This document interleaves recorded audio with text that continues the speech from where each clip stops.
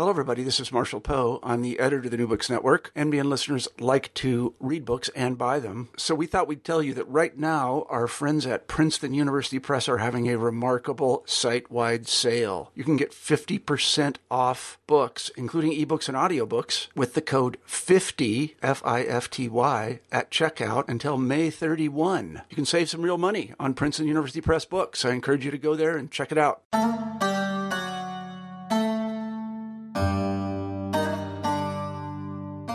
Hello and welcome to a new episode of New Books in Islamic Studies. I'm your host, Sher Ali Tareen. For each new episode, we choose an important new book in the field of Islamic studies and we chat with its author.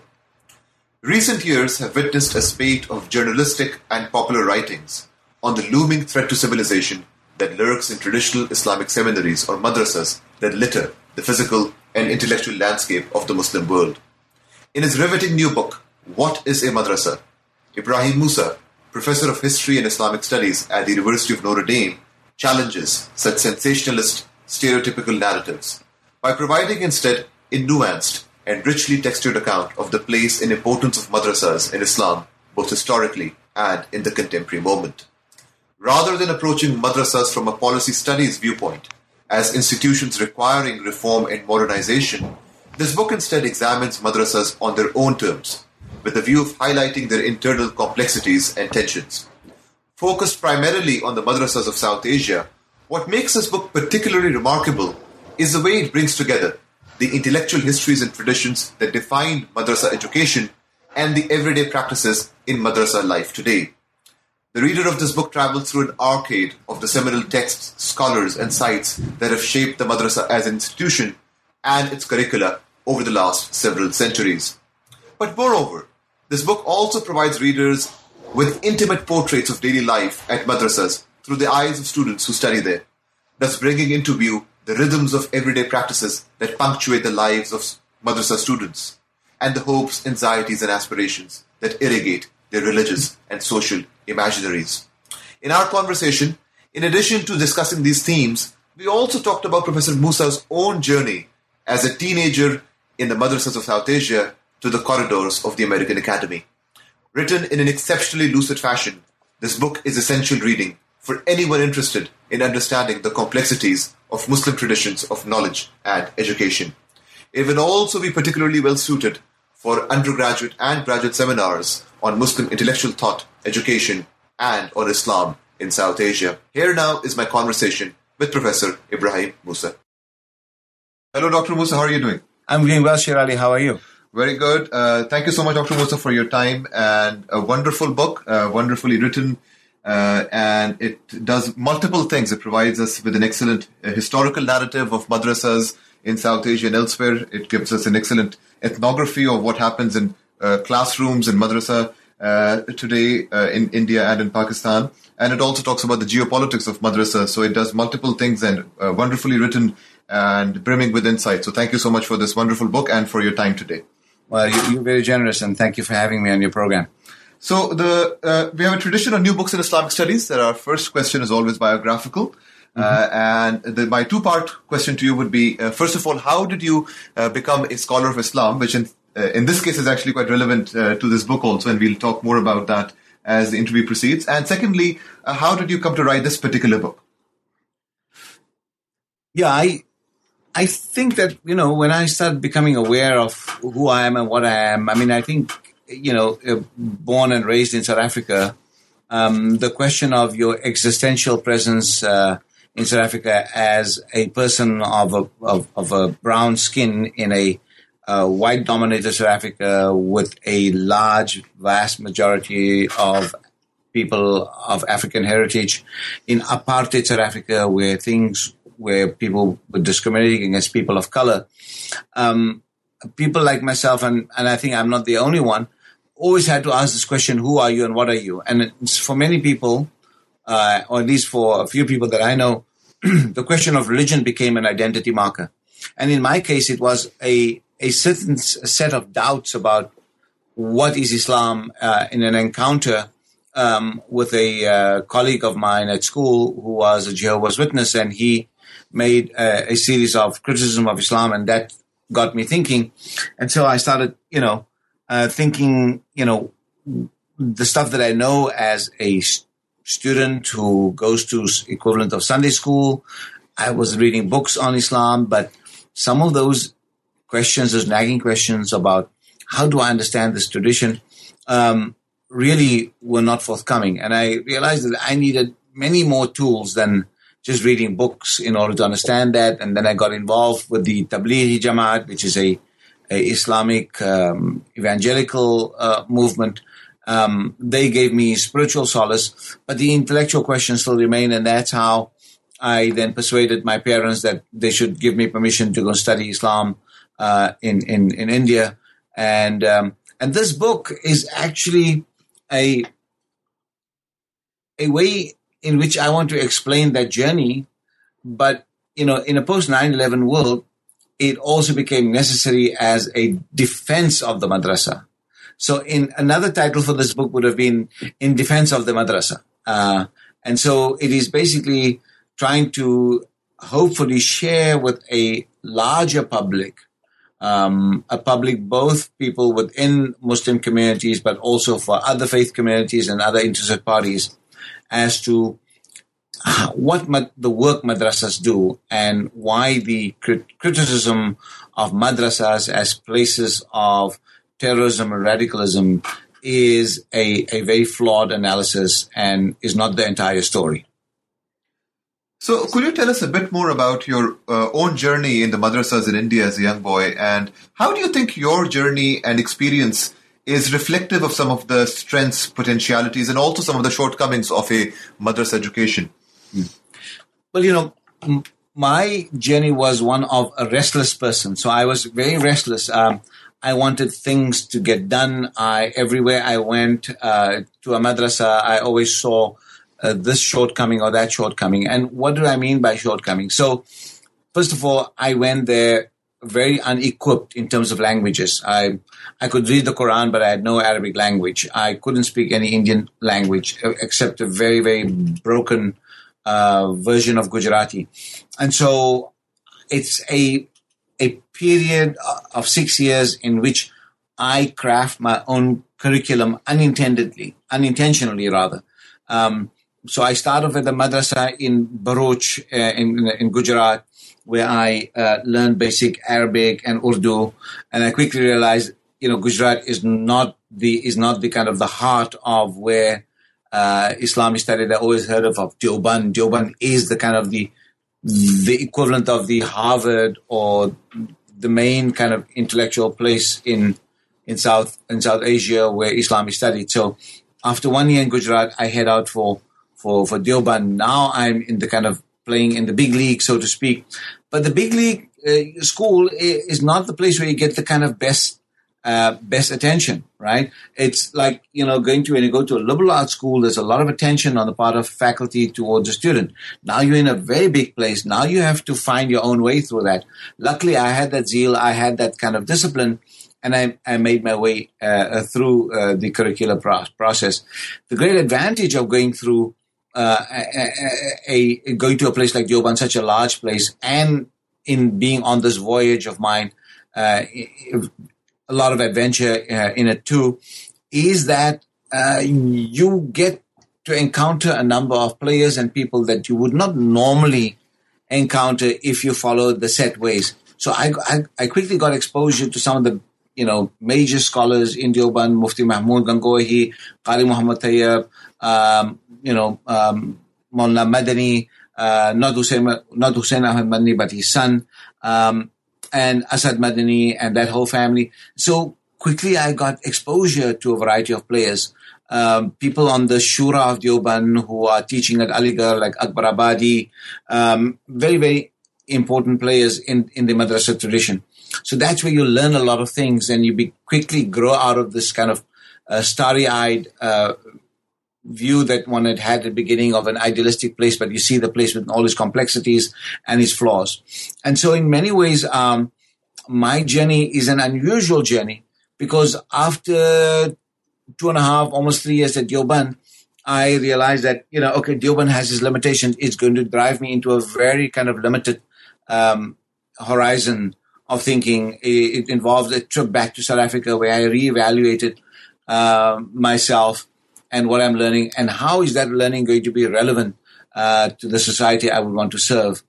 Now, what was very clear that when I got back from South Africa, or even when I left South Africa for the first time to come study in India, I knew that I want to serve, but what I wanted to serve, I was not very clear. And I think as I continued my journey in the madrasas, I realized that it's the journey of learning and the journey of knowledge that I want to serve. I did not see myself as a functionary in a mosque or, working at an Islamic center or leading communities. But I quickly realized that that was where my energy was. And one of the first things I wanted to do is that I want to learn how to write. And I want to write in English. And so that in itself spurred me to read widely, to read broadly, and to explore other modalities of learning, such as reading in political science and English literature, side by side with my madrasa curriculum. So one of the major strengths of this book is that it really gives the reader a very intimate picture of the daily educational and social life of students at madrasas. And the first chapter of your book, in fact, is titled Wake, Wash, Pray. I was wondering, we know that, not every madrasa is alike. Of course, there is a lot of diversity and heterogeneity, as you show in your book. But could you walk us through a routine day at a South Asian madrasa? And what's the importance of disciplining the body to the religious and social imaginaries of the people and the students who populate madrasas? I can explain it through my own kind of discipline that was there. So one of the first things you learn in a madrasa is that knowledge without practice is in many ways fruitless or half achieved. In other words, all knowledge must have a relevance to one's life and to one's being, and it must have a purpose. And so in order to be the recipient of knowledge, you must also have the spiritual light in your heart and in your mind that will make that knowledge deliver on its fruits. And so in a life of practice, a life of prayer, a life of observance of the major rituals is quite vital. It's actually unthinkable. It's unthinkable that you will not have a life of practice. So a day starts in the following way. You start off in the morning, at least half an hour before morning prayers, Fajr prayers. You'll be woken up by the warden. You get ready, you do your ablutions, and you go to the mosque. If you go a bit earlier, you can recite some Quran, you can engage in meditation, you can do some dhikr. Then you will be a long morning prayer.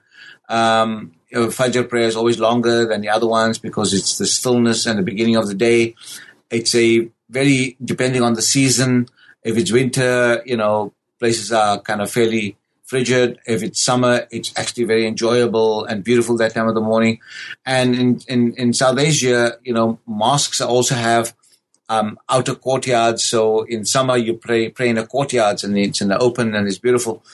It's a very tranquil environment. So your day starts in a beautiful way, and you begin to feel the first impulses of the daybreak and your contact with nature and your contact with the divine and your body being cleansed. It's just a magical feeling in itself. And then you would read Quran after Fajr. You would memorize passages sections of the Quran. If you're a Hafiz al-Quran, you would at least read one juz, one part of 30 parts of the Quran in order to keep fresh. If you're not a Hafiz al-Quran, you would try and read as much of the Quran. Then you have breakfast. Then it'll be maybe an hour, 45 minutes before the first class begins, and that continues until noon. You could have about two to three classes before noon. Noon, it's a quick lunch, and then you go and sleep.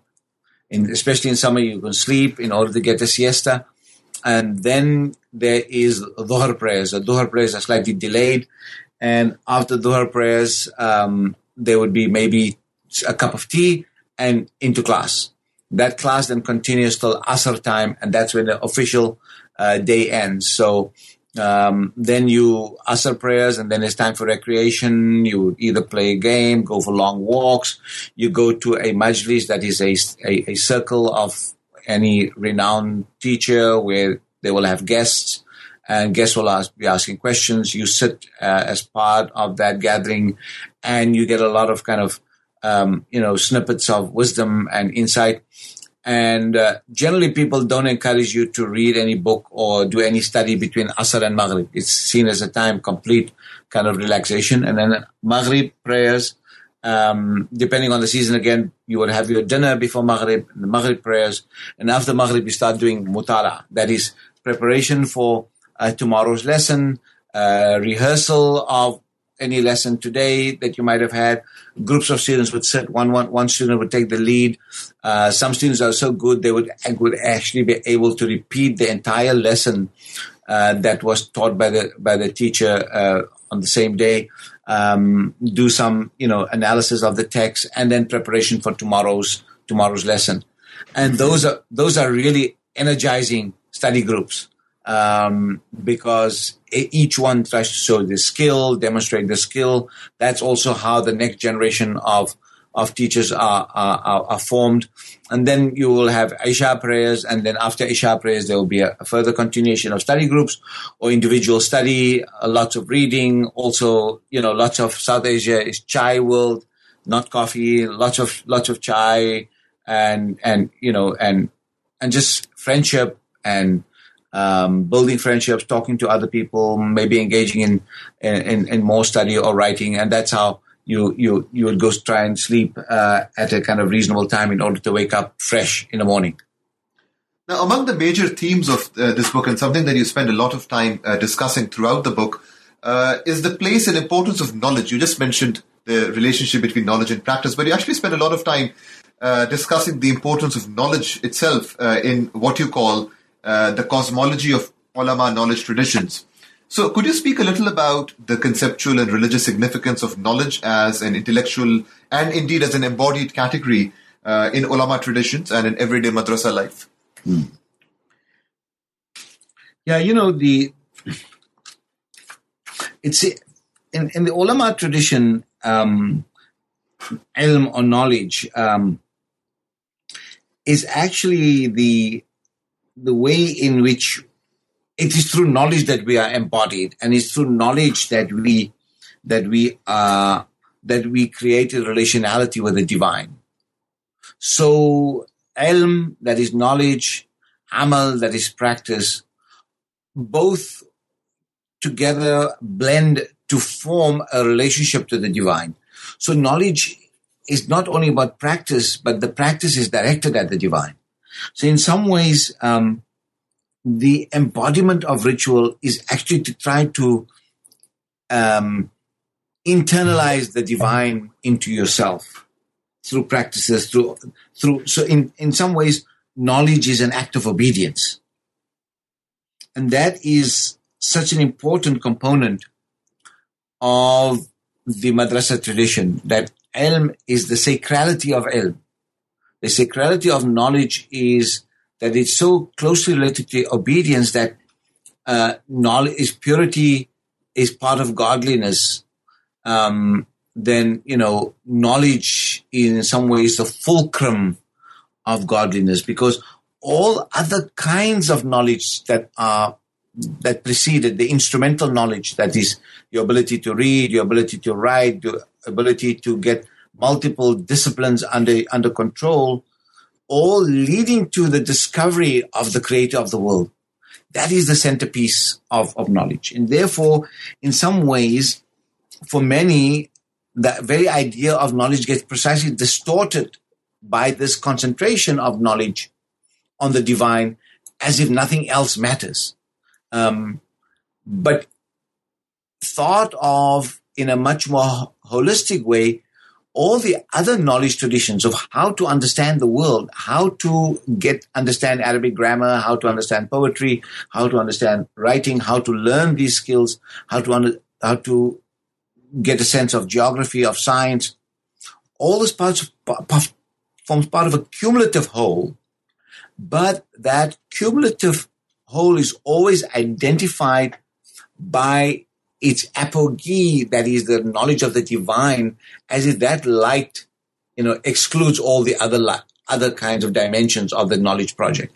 And therefore there's often a kind of an intentional or unintentional skewing of what knowledge is in the madrasa tradition, so that sometimes one gets the impression that only knowledge of faith is a knowledge that is valued.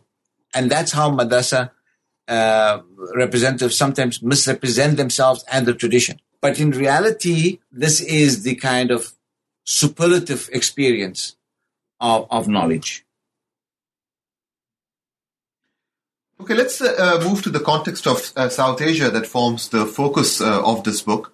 Can you give us a brief narrative of the key moments and events and figures that mark the intellectual history of madrasas in South Asia? I know this is a broad question, but could you sort of encapsulate, give us a snapshot of the key moments, events, and figures that populate this history?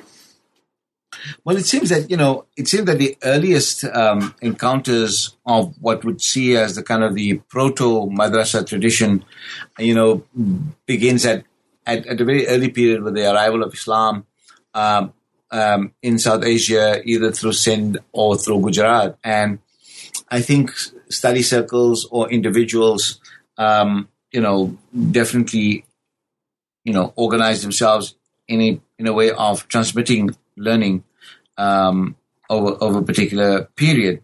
But I think one of the ways to best illustrate what happens is to take it from the 18th century or maybe the 17th century, where I think the major centers, and historically the major centers of learning in South Asia were, Gujarat, the Deccan, North India, the areas of Multan, and I think of North India, I think of Delhi, I'm thinking of Agra, I'm thinking of Lahore, those areas right into Multan. Those were over the Punjab, into the frontier areas. Those were the kind of major nodes, where the madrasa tradition was somewhat not as organized as we find it today, but students would go in search of a specialist. So people would go to Delhi to study with the hadith specialist, go to Jaunpur to study with the Arabic grammar specialist, travel to, Khairabad to go study logic, or go to Multan to study tafsir, that is Quran exegesis. So students would be itinerant to follow the expertise of teachers and experts. By the time in the 18th century, one can think of Shah Waliullah, the 18th century sage and major influential figure in South Asia. His father had a madrasa Rahimiyya, and it seemed that they began to put under one roof multiple scholars, where these scholars could teach more than one discipline to a group of students. And of course, the madrasas that we have today and the form and the shape, in my view, takes its stamp and its imprint from the Farangi Mahal school that also, was shaped in the 18th century in the city of Lucknow. And it seemed that the Farangi Mahal school became the model of the madrasa. But that was a kind of a family franchise in the 18th century. One family and its scholars offering services. And as I mentioned in the book, Shibli Nomani, the great reformist traditionalist, referred to Farangi Mahal as, this is the Cambridge of India. And that is a very quaint identification of Farangi Mahal, because it is as quaint and small and dainty as Cambridge is compared to, say, American universities. But we're very, very kind of detailed, Islamic humanities are studied in those places, Arabic grammar, philosophy, logic, kind of some, in the Farangi Mahal curriculum, you had some, one book on tafsir, maybe one book on Islamic law, very little on hadith, but mostly the kind of humanities, Islamic humanities were taught there. And the big shift then takes place with the founding of Deoband in the last quarter of the 19th century, where the Deoband school adopts a certain kind of British administrative, grid and format in order to organize the gradations of study according to certain texts and years, and also a certification at the end, and with a proper administration and salaries for teachers and stipends for students in a particular way. And it seems that the improvisation on the Farangi Mahal curriculum but also the improvisation of the bureaucracy and administration of madrasas lays the foundation stone of the madrasa. So it's both these moments from the 18th century to the 19th century, the events as post the Indian rebellion, and the figures that we are talking about, Farangi Mahal, the kind of major actors there is Mullah Nizamuddin, and then his very, very, dedicated followers, his son, his nephews, and others who, carry the torch of learning from the Farangi Mahal school. And then you have in Deoband, of course, people like Qasim Nanotwi, Rashid Ahmad Gangohi, and Haji Abid Hussain, who are the kind of the troika of the founders. But, the students, the very next generation are people like Mahmud Hassan, known as Sheikhul Hind, who is both a scholar, activist, political activist. And that, I think, creates a variety of students in the second, third generation of Deoband that generates its own kind of dynamics.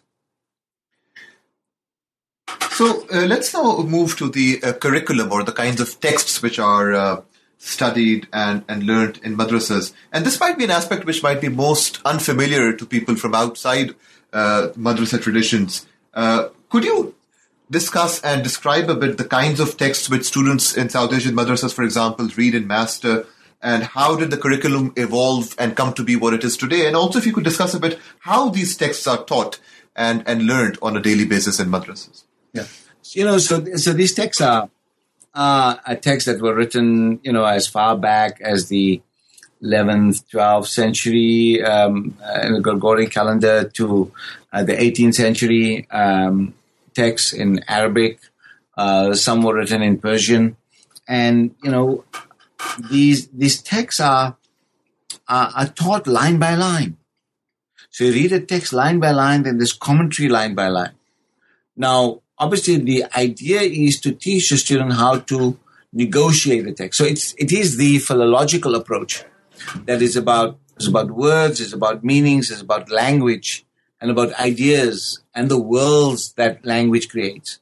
So if there's anywhere that you can say where the philological tradition of Islam still exists and where it flourishes, it's still in the South Asian madrasa systems. I mean, in the variety of the madrasa systems.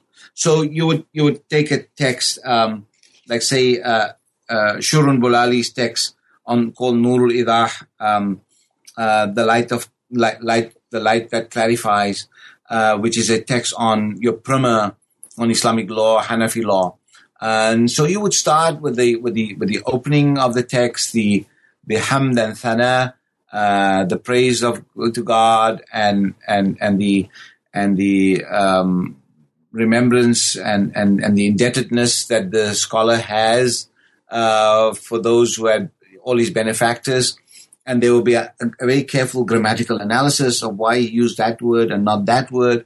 What does this word imply?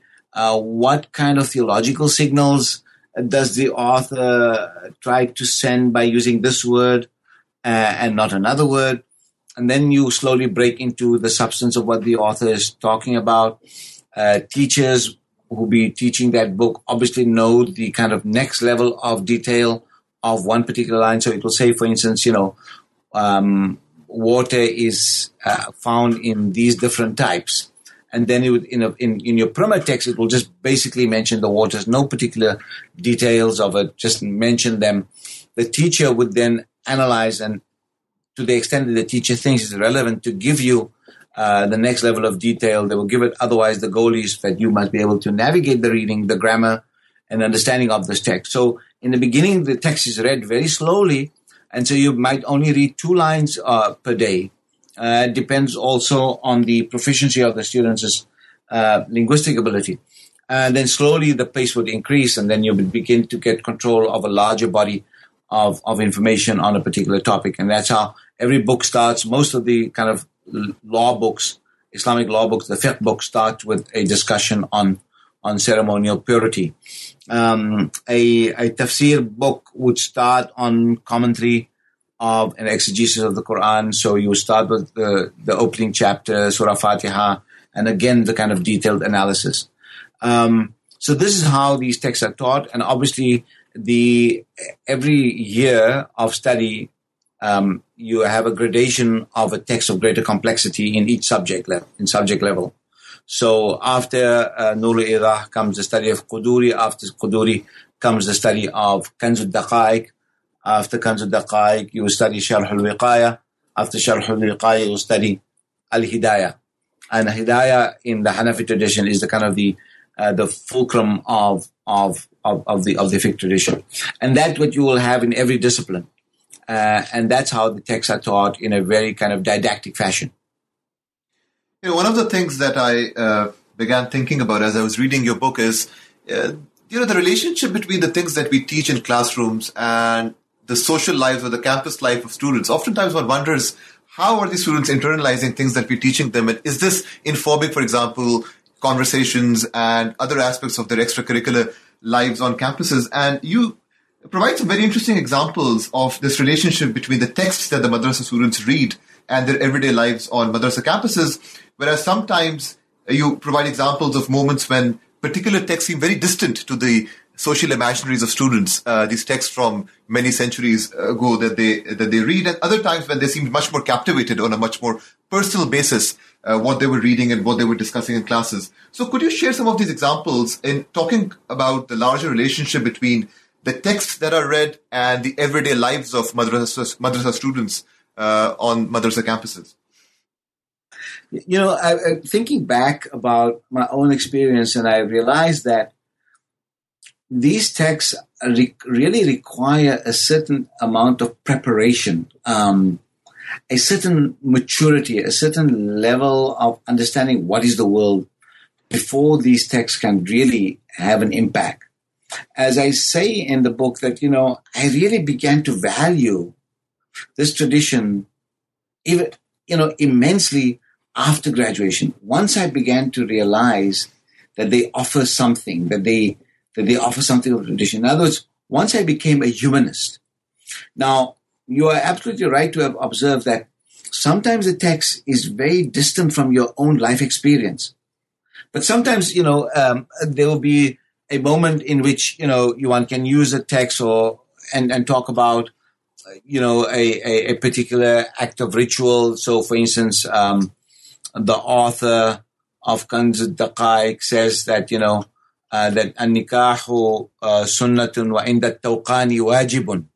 That, marriage is a encouraged practice of the Prophet. It's a sunnah. But when you have a surfeit of passion and sexual energy, then it becomes obligatory. Okay. And then we are all young boys and young men, and you have all kinds of, experiences, and in Islamic law that if you have a nocturnal emission, then you have to take a ritual bath. And then, in the mornings, young men run to the bathroom with a bucket in a hand and trying to look for warm water to take a bath.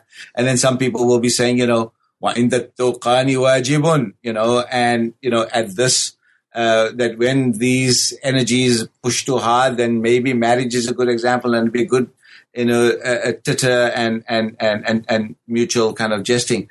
And that's where, but many of the practices of, how do you pray? Do you raise your hands between the various prostrations, or don't you? Or is the hadith more stronger on this matter of raising your hands or not raising your hands? Is the Hanafi school right? Do the Shafis not have a better position on this?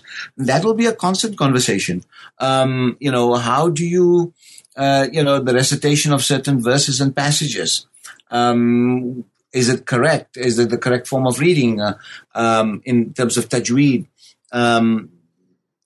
interpretation of hadith materials.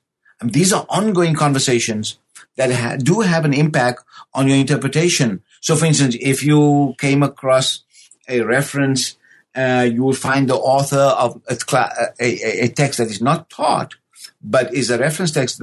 Say Kasani, who is the author of Badai or Sanai, a major reference work, he somewhere there mentions that he doesn't really, or some scholar doesn't really approve of child marriage, okay? And these issues become quickly relevant to the life around you. The question, when I was in India, it was a state of emergency the first couple of years, Mrs. Gandhi, political repression, and then there was this whole question of, forced sterilization. What is the moral status of forced sterilization? Can a Muslim allow him or herself to be sterilized voluntarily or by state? What is the relationship to the body? All these ethical dilemmas come up. I mean, how do you pray when you're traveling on the train?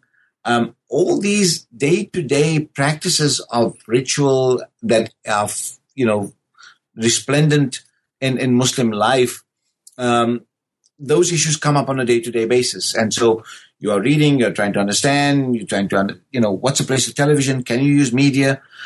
Everything is related to life in one or the other way. And these debates continue within madrasa communities. Let us talk a bit about contemporary madrasas and education that you also discuss quite extensively in your book. And you mentioned that as part of your research, you audited a number of classes in both male and female madrasas across India and Pakistan. Can you talk a little about some of your observations from these classes? What most captured your attention in terms of pedagogy, learning, and the diversity of educational approaches that you found in these madrasas? So, I could access the male madrasas very directly, but the female madrasas, a former student of mine, she went into a female madrasa, and I know of another female scholar who had been there. So I used some of their insights in describing what happens in female madrasas. So, one of the observations I had was that the methodology and the way students are taught today compared to my education 30 years ago, in many ways, very similar. I mean, I didn't see, there might be a madrasa over there, but I didn't see the use of, an overhead projector. I didn't see the use of, multimedia. What I did see is that there are now computer banks and places where students can do things, but the classroom is kind of, very similar, and the organization is similar. What I did observe was that the pedagogical approaches that different teachers used in 30 years ago, you find that variety today too. So, some professors would use this opportunity in the classroom to basically give a lecture and really, dazzle the students by making connections, by talking about relevant issues in today's world, connecting it to politics, and other teachers will be very much focused on the text. So for some professors, the text becomes a pretext for a larger conversation. And for others, the text is basically an opportunity to drill down into the tradition, to open up, new dimensions of the text, to find, different ways of connecting the dots to previous lessons, to previous thematics in the text. And so there's this, diversity. Some teachers have a combination of both doing this kind of fine-grained work, but also trying to give you the big picture. Others just give you the big picture of the text and say, you can read the text by yourself, or your Arabic is proficient enough. So I think that in many ways, the pedagogical approaches have remained similar.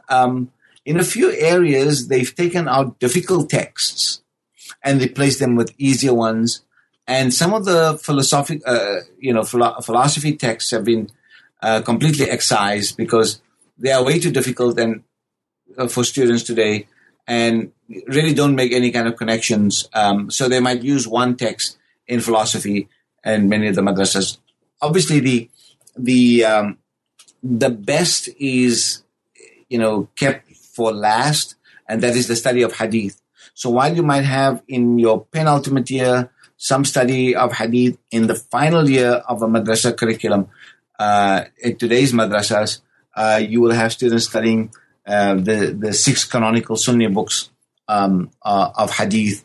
At first, very slowly, but then towards the end, the goal is to finish the book so that the student can get ijazah, can get permission and certification to teach others, and also to pass on the baton of authorizing the student to teach this book. And that's how knowledge passes from heart to heart, from person to person. Just a quick follow-up question to that, Dr. Musa. In the book, you also talk about your own suggestions or your own observations of how the madrasa tradition and the curriculum could be modified, or ways in which the way in which the texts are progress in the 6 years could be changed and so on. As a traditional scholar, you make certain observations of how to make the curriculum itself more dynamic and speak to other knowledge traditions. Could you share briefly some of those things that you mentioned in the book in terms of your own suggestions, your own suggestions to make the curriculum more dynamic? Yeah, no, I think the Nizami curriculum would possibly be best served as a kind of a graduate curriculum, where the student is well prepared in Arabic language, get the kind of foundations in various disciplines, have a good sense of philology and the humanities, broadly speaking, especially deep grounding in, say, for instance, language and modern language, and then you tackle those texts. Those texts will then speak a different message, provide a very different message. At least in terms of the intellectual output, right? So then one will have a better appreciation of what the Muslim medieval scholars were trying to achieve. Then the value of their work will increase, millionfold, I believe. Because then one will have a sense of that, and also studied with history, with the historical sensibility of what was going on. So the success of the madrasa tradition now is that what it does, it inducts you into a tradition, but you are largely intellectually not that literate, not literate to the extent that you could have been. Because I think the approach assumes too much right now, and the students are not prepared to optimize from the text. And the way in which these texts are taught right now is that they induct you into a tradition, and the idea is that your relationship to the text and to the past is one that inducts you into piety and a life of devotion, and that's what I call the Republic of Piety. But I think you need both. You require the Republic of letters and learning, together with the Republic of devotion and piety. And the two go together. And I think one is achieved at the expense of the other. So therefore, I'm saying that a good grounding in the humanities and some of the social sciences in a kind of an undergraduate program with language, Arabic and Persian, then the Nizami curriculum, it will have a profound outcome in terms of appreciation of the tradition and the reading of the tradition, and also the knowledge production of scholars and scholarship in South Asia. And therefore, I remain so hopeful that the real solution to the knowledge crisis still lies with those communities, but only on condition that they are done in a different register, and they're done with a different method and approach. So let us move to the final part of the book, which is on the contemporary geopolitics surrounding madrasas and discourses on madrasas.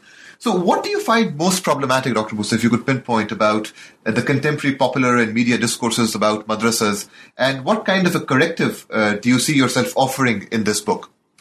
To put it bluntly, it's a sheer ignorance of observers just because they see people, looking different and, wearing different and studying a universe that they can't relate to, they equate that, those madrasas equate that to terrorism. Just because the Taliban or some of the people related to the Taliban has studied in madrasas, doesn't mean that all the madrasas are Taliban-esque.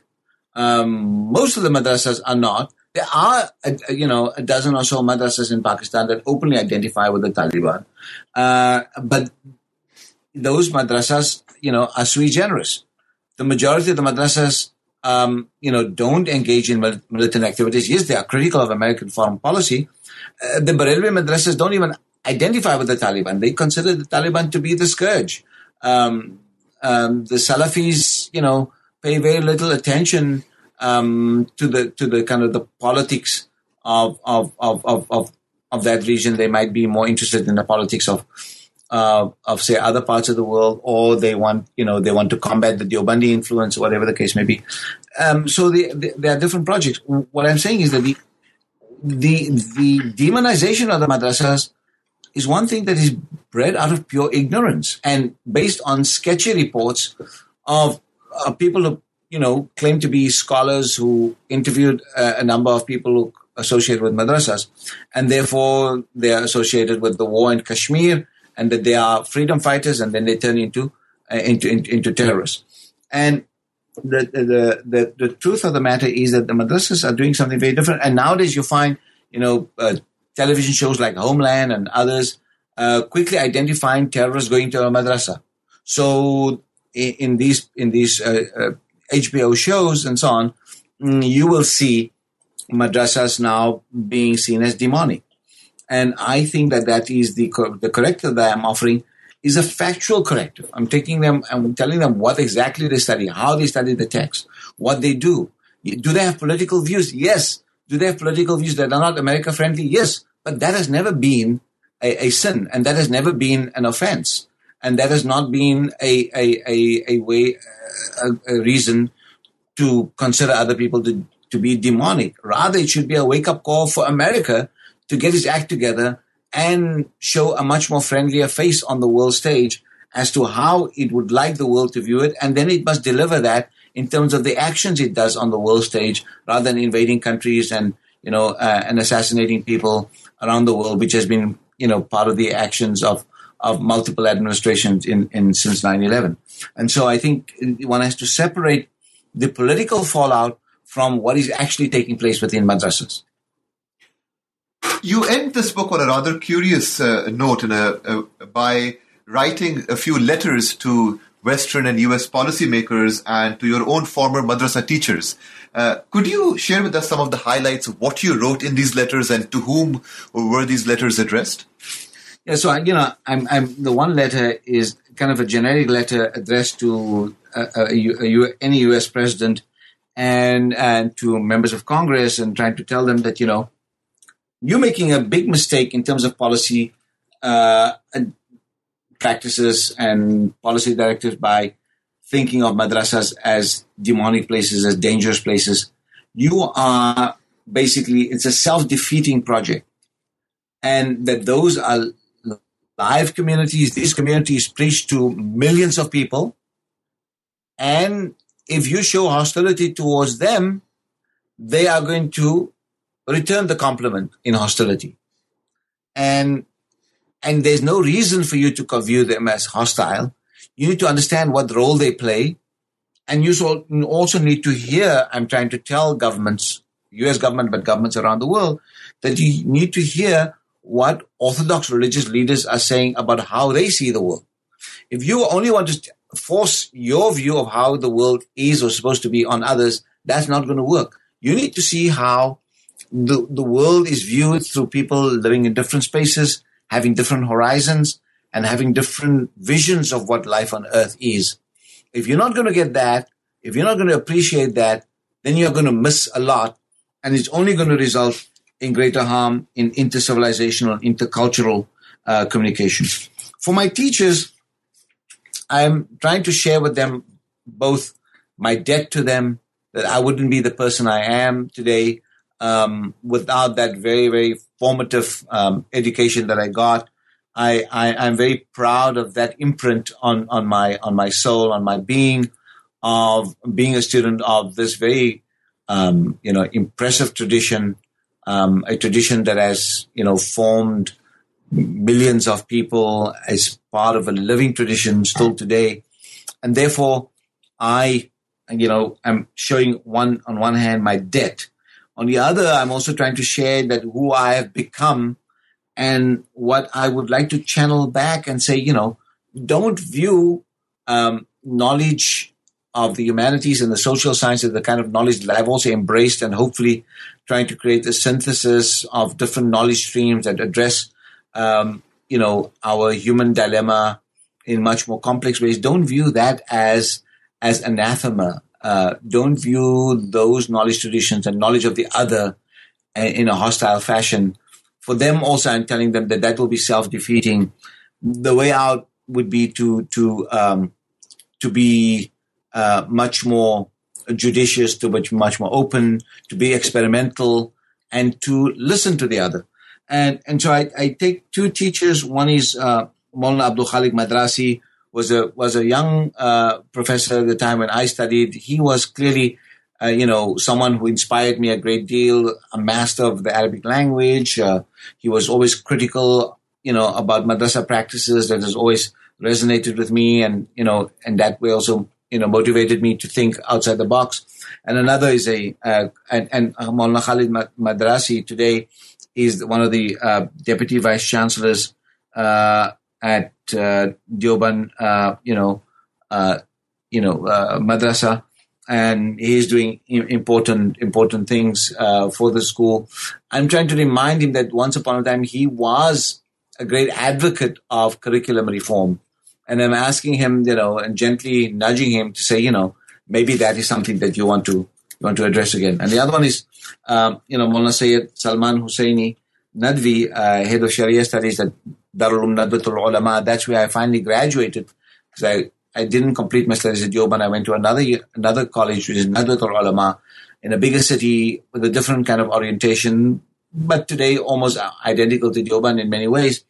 Salman Nadvi is a outspoken advocate of Islam. Sometimes people view him as upping the temperature a bit with his rhetoric. He's also, been thinking about curriculum reform and been saying that knowledge should be seen in a much more capacious way, and not in this narrow way that knowledge only leads to piety, but that knowledge that leads to the discovery of God and relationship with God also requires a much more broader base. And that broader base would actually strengthen our relationship to the divine.